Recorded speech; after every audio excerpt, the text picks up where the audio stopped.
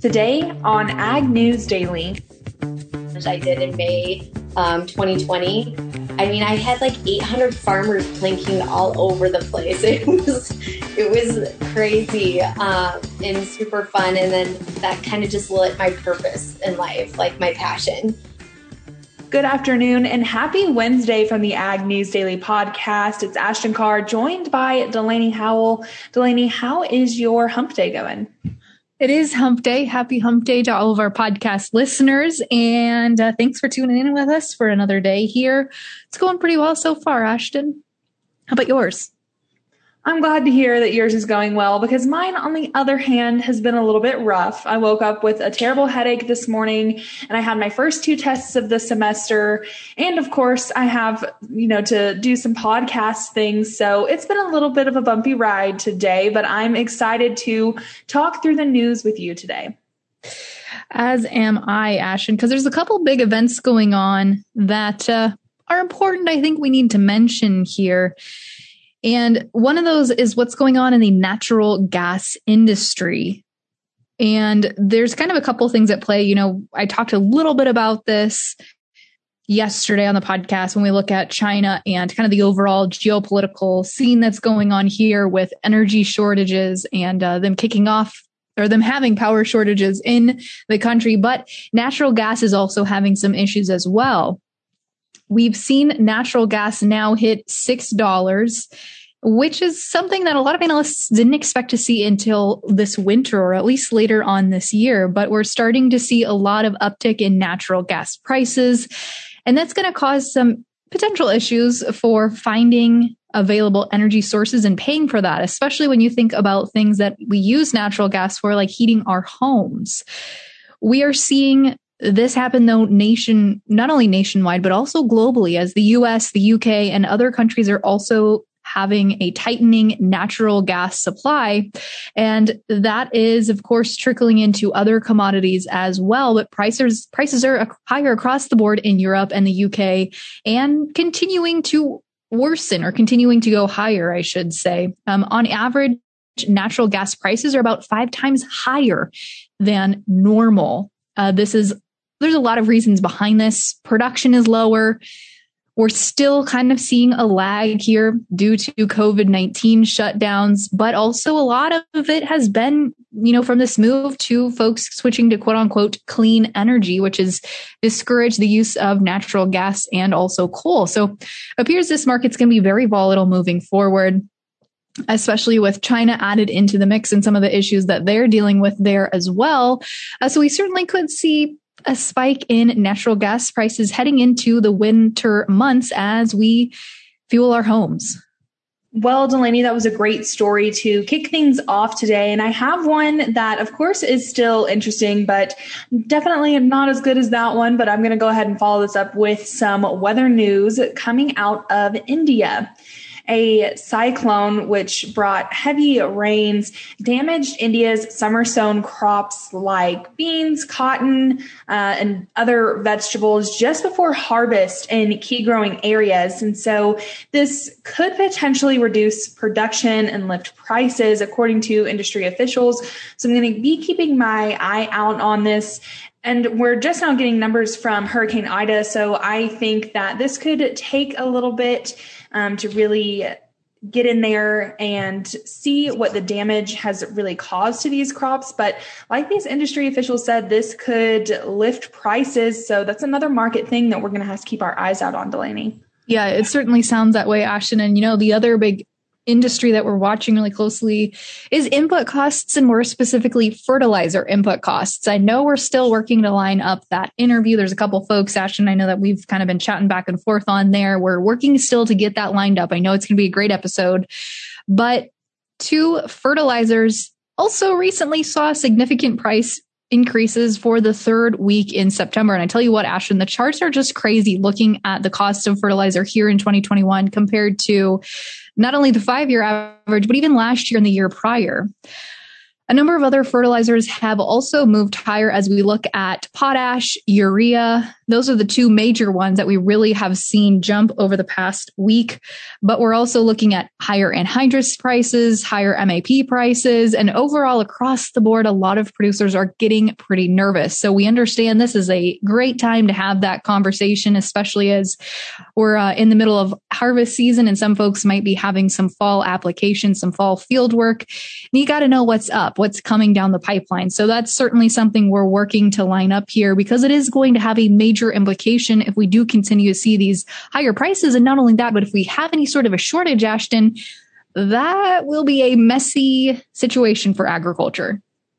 It certainly will be. And hopefully at the beginning of next week, or I guess this time next week for our next Hump Day episode, it will be one talking about fertilizer. Really itching to get that one in there, but I'm going to move things on here, Delaney, and talk about African swine fever as the USDA announced that it is committing $500 million from the Commodity Credit Corporation to prevent African swine fever in the U.S.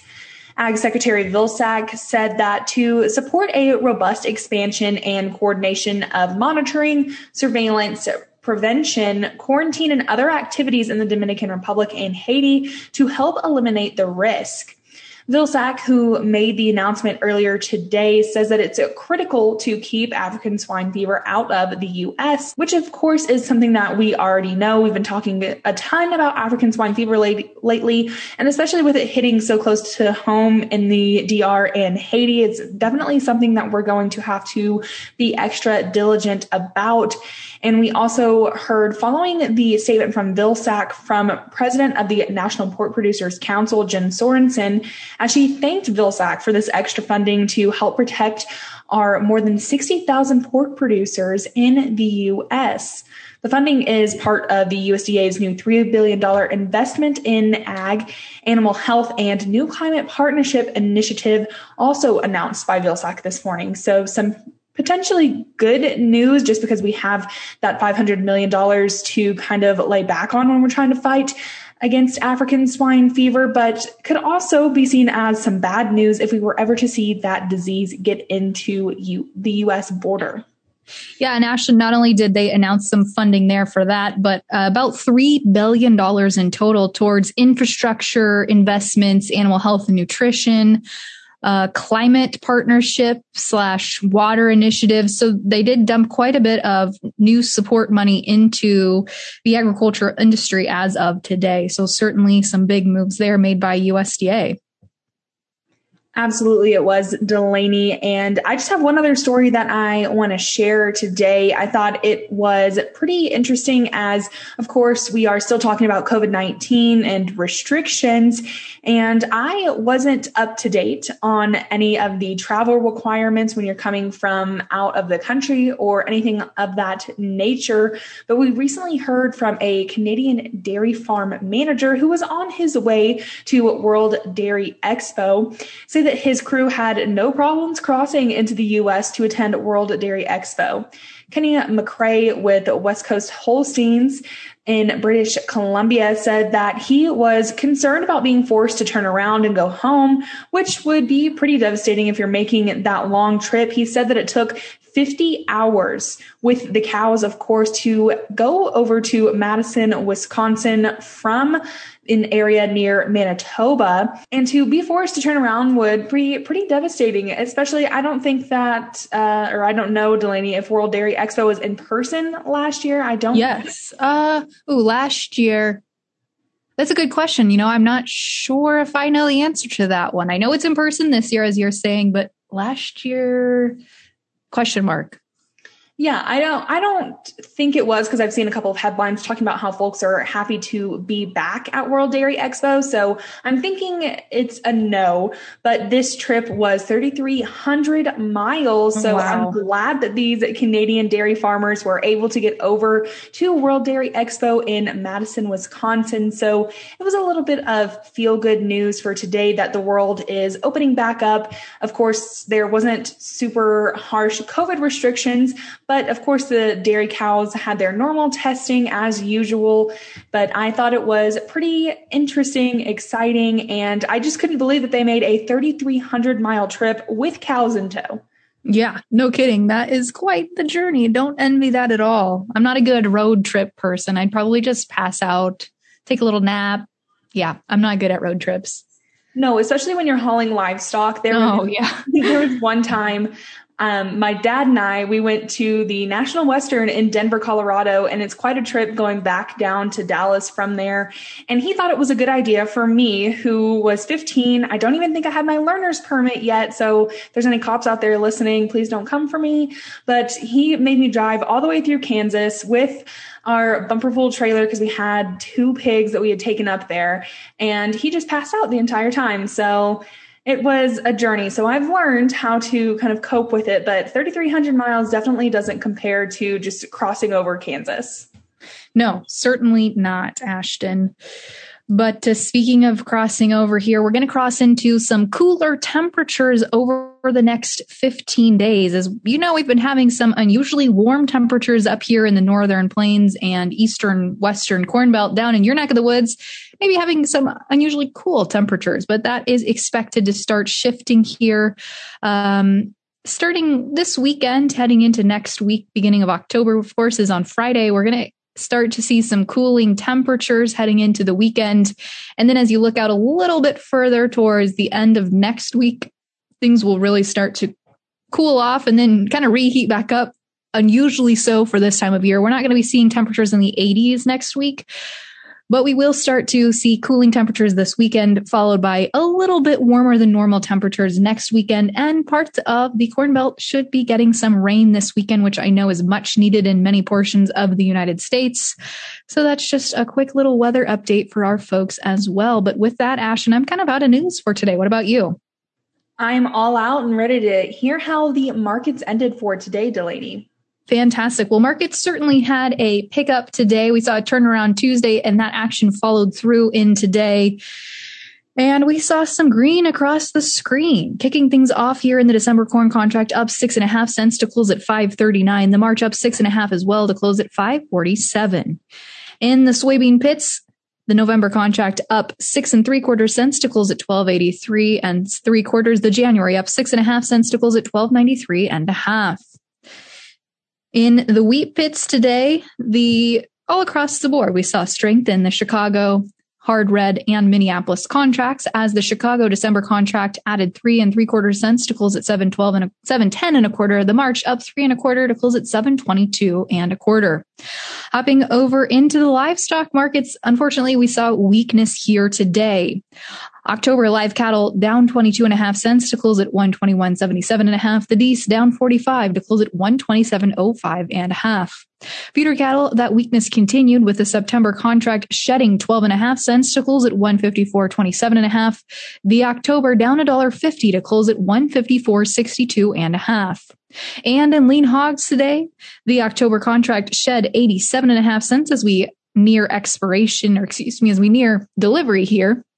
The December up 2.5 cents to close at 83.60. And what's interesting here is we saw weakness further out with the February contract down 22.5 cents to close at 85.77.5. And wrapping things up, Ashton, with the Class 3 dairy milk futures, the November contract up 35 cents today to close at 17.89. The December up 19 to close at 17.56. Ashton, without further ado, fill us in on who we're chatting with for today's interview. Well, we are talking to Farm Fit Mama Amanda Nigg.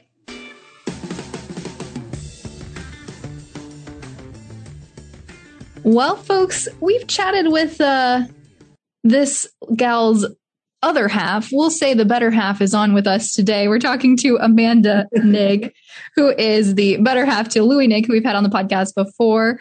And Amanda, we've chatted a lot with Louie, off and on via Twitter, but you've got a pretty good Twitter following yourself. So Amanda, before we dive into your background, it's kind of a Twitter superstar. Tell us a little bit about you and Louie's farm. I like the superstar. So we farm on a 5th generation farm up in the northeastern part of South Dakota. And I did not, however, grow up in the agriculture scene at all.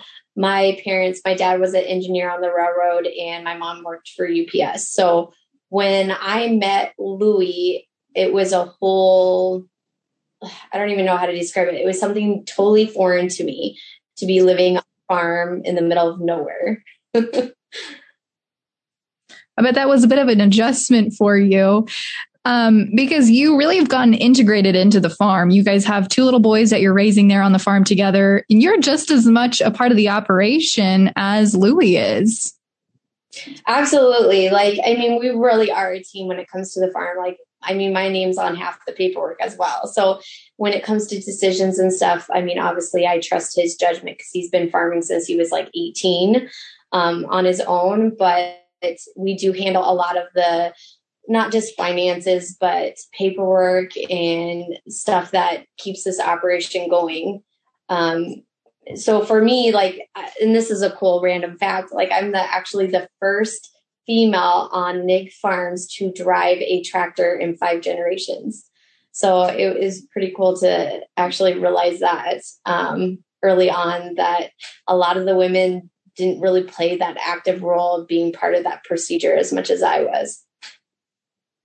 And that's a really neat story. I always like hearing about how some of these older farms really incorporate, new things and new ideas onto their operation. But I want to go ahead and talk about the Farm Fit Mama. I want to learn a little bit more and where that idea came from.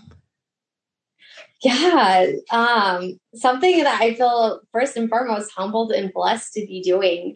I never thought I would be a fitness coach. I'm going to be 100% honest with that. It all happened where last year we went through a very traumatic event, which if you've been following, a lot of people have been following me or my husband for a while, knows the story that we lost our forever home that we just built after 4 years to a house fire. Literally the day before the national pandemic. And so there was a lot of uncontrollables last year between that and the pandemic, that the only way that I dealt with all that is I turned to fitness, which was my go-to. And I started posting more of my fitness journey online. A lot of people started asking me questions like, what program are you doing? Or how are you working out with no weights? And it just propelled into a couple of challenges that I did. One that I absolutely loved was a planking challenge I did in May 2020. I had 800 farmers planking all over the place. It was crazy and super fun. And then that kind of just lit my purpose in life, my passion. It actually propelled me into wanting to become a fitness coach. And, there's a huge difference between a personal trainer and a fitness coach. A personal trainer is someone that just trains you on the fundamentals of the movement, where I am not only doing that, but I'm also a mentality, I teach, or not mentality, but mental coach is what I want to say there. I go behind the things. So I'm not only training you physically, I'm also training you mentally. And I've actually, hands down, feel so blessed to be on this path and to be able to do that with the ag community. So 100% of my clients are all ag. I only work with individuals in the ag spectrum. So that could be farmers, that could be people that work at John Deere Implements. I have a couple people from the USDA office in there, ranchers all over the place. Again, I feel super humbled and blessed to be on this path as well. And you guys have had such a difficult road to hoe. So it's really exciting to see that you guys are back up on your feet. You've got this new thing going for you. I think it's just a really inspirational story for folks overall, regardless of what you're going through. You guys went through probably one of the worst events that could have possibly happened. And here you are, you came out the other side, and now you're working to help and motivate other people.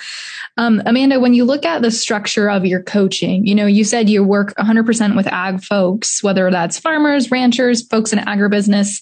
How do you go about working with those people, since there are a large variety of people with different personalities and different backgrounds? And how do you bring all of those together? And is your platform just one-on-one coaching, or is there also a community that you're building here as well? Both, actually. And it's just going to get bigger and bigger. So when I say both, is I started out as one-on-one coaching. I launched my fitness business in February 2021. So I'm still in my first year of business, which is insane to me, how fast it's and I'm not trying to sound overconfident here, but it's just like that there was such a need. There was such a need to bridge that gap between physical and mental health within the ACT community. And again, I feel humbled and blessed to be that impact, to be able to make that impact within there. And so what I do is I do something called an application process to even be considered into my program.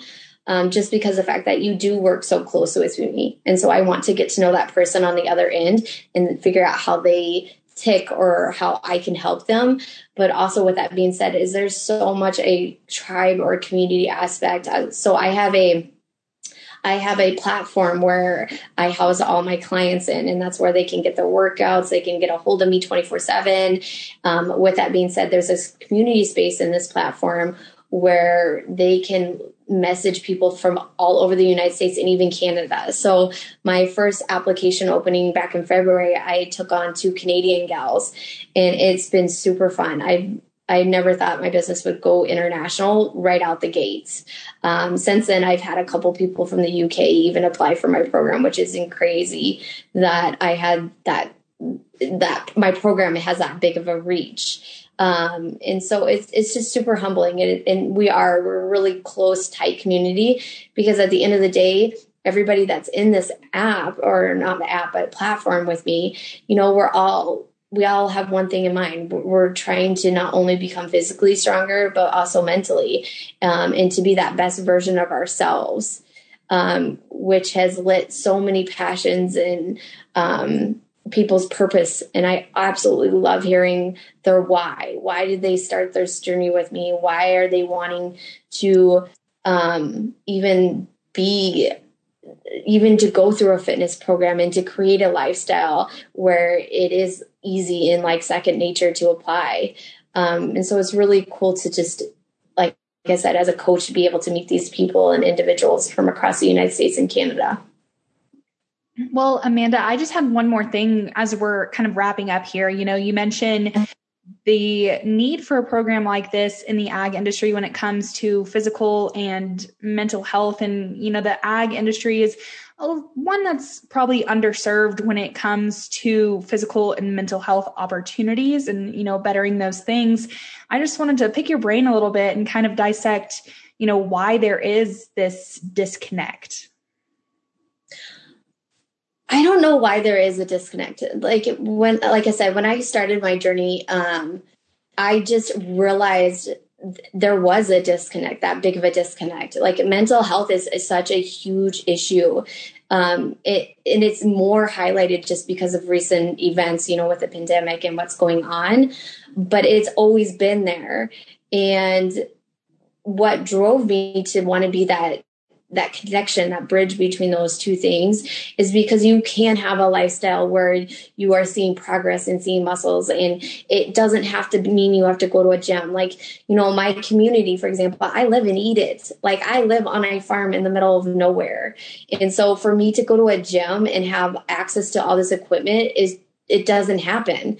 And so for me to be able to show that you could have that physical progress without having a ton of equipment was just my ultimate goal. I mean, I had a client go through my program that went through my whole entire program using buckets of oats. She was up in the middle of Canada, and they've been on lockdown longer than us. And she went through my whole program using buckets of oats, and we adjusted the weight by adding water, and something like that takes a lot of self-discipline and drive. And so it's really cool as a coach to see people break down their own walls that they built for themselves that they didn't even realize they had.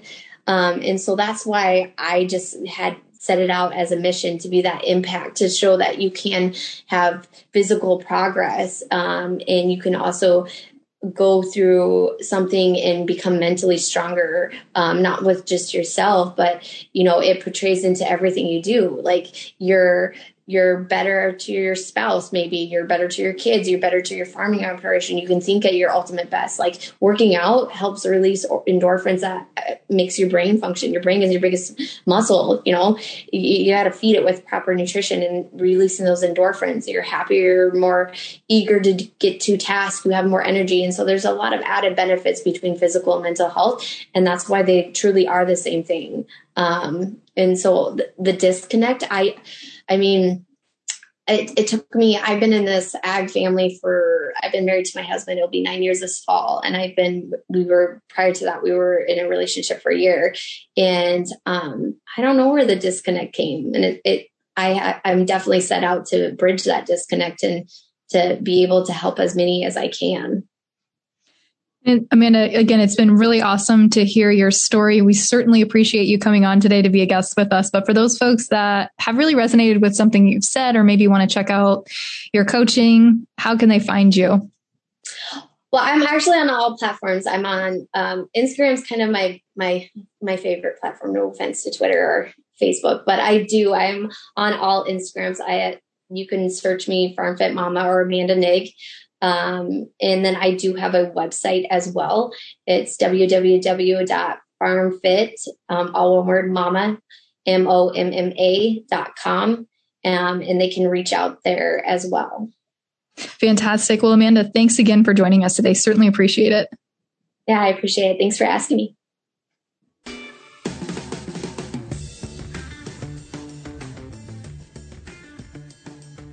Thanks again there to Amanda for coming on and chatting with us, especially on her birthday. We had that conversation yesterday and she turned 35 yesterday. So a happy belated birthday to her.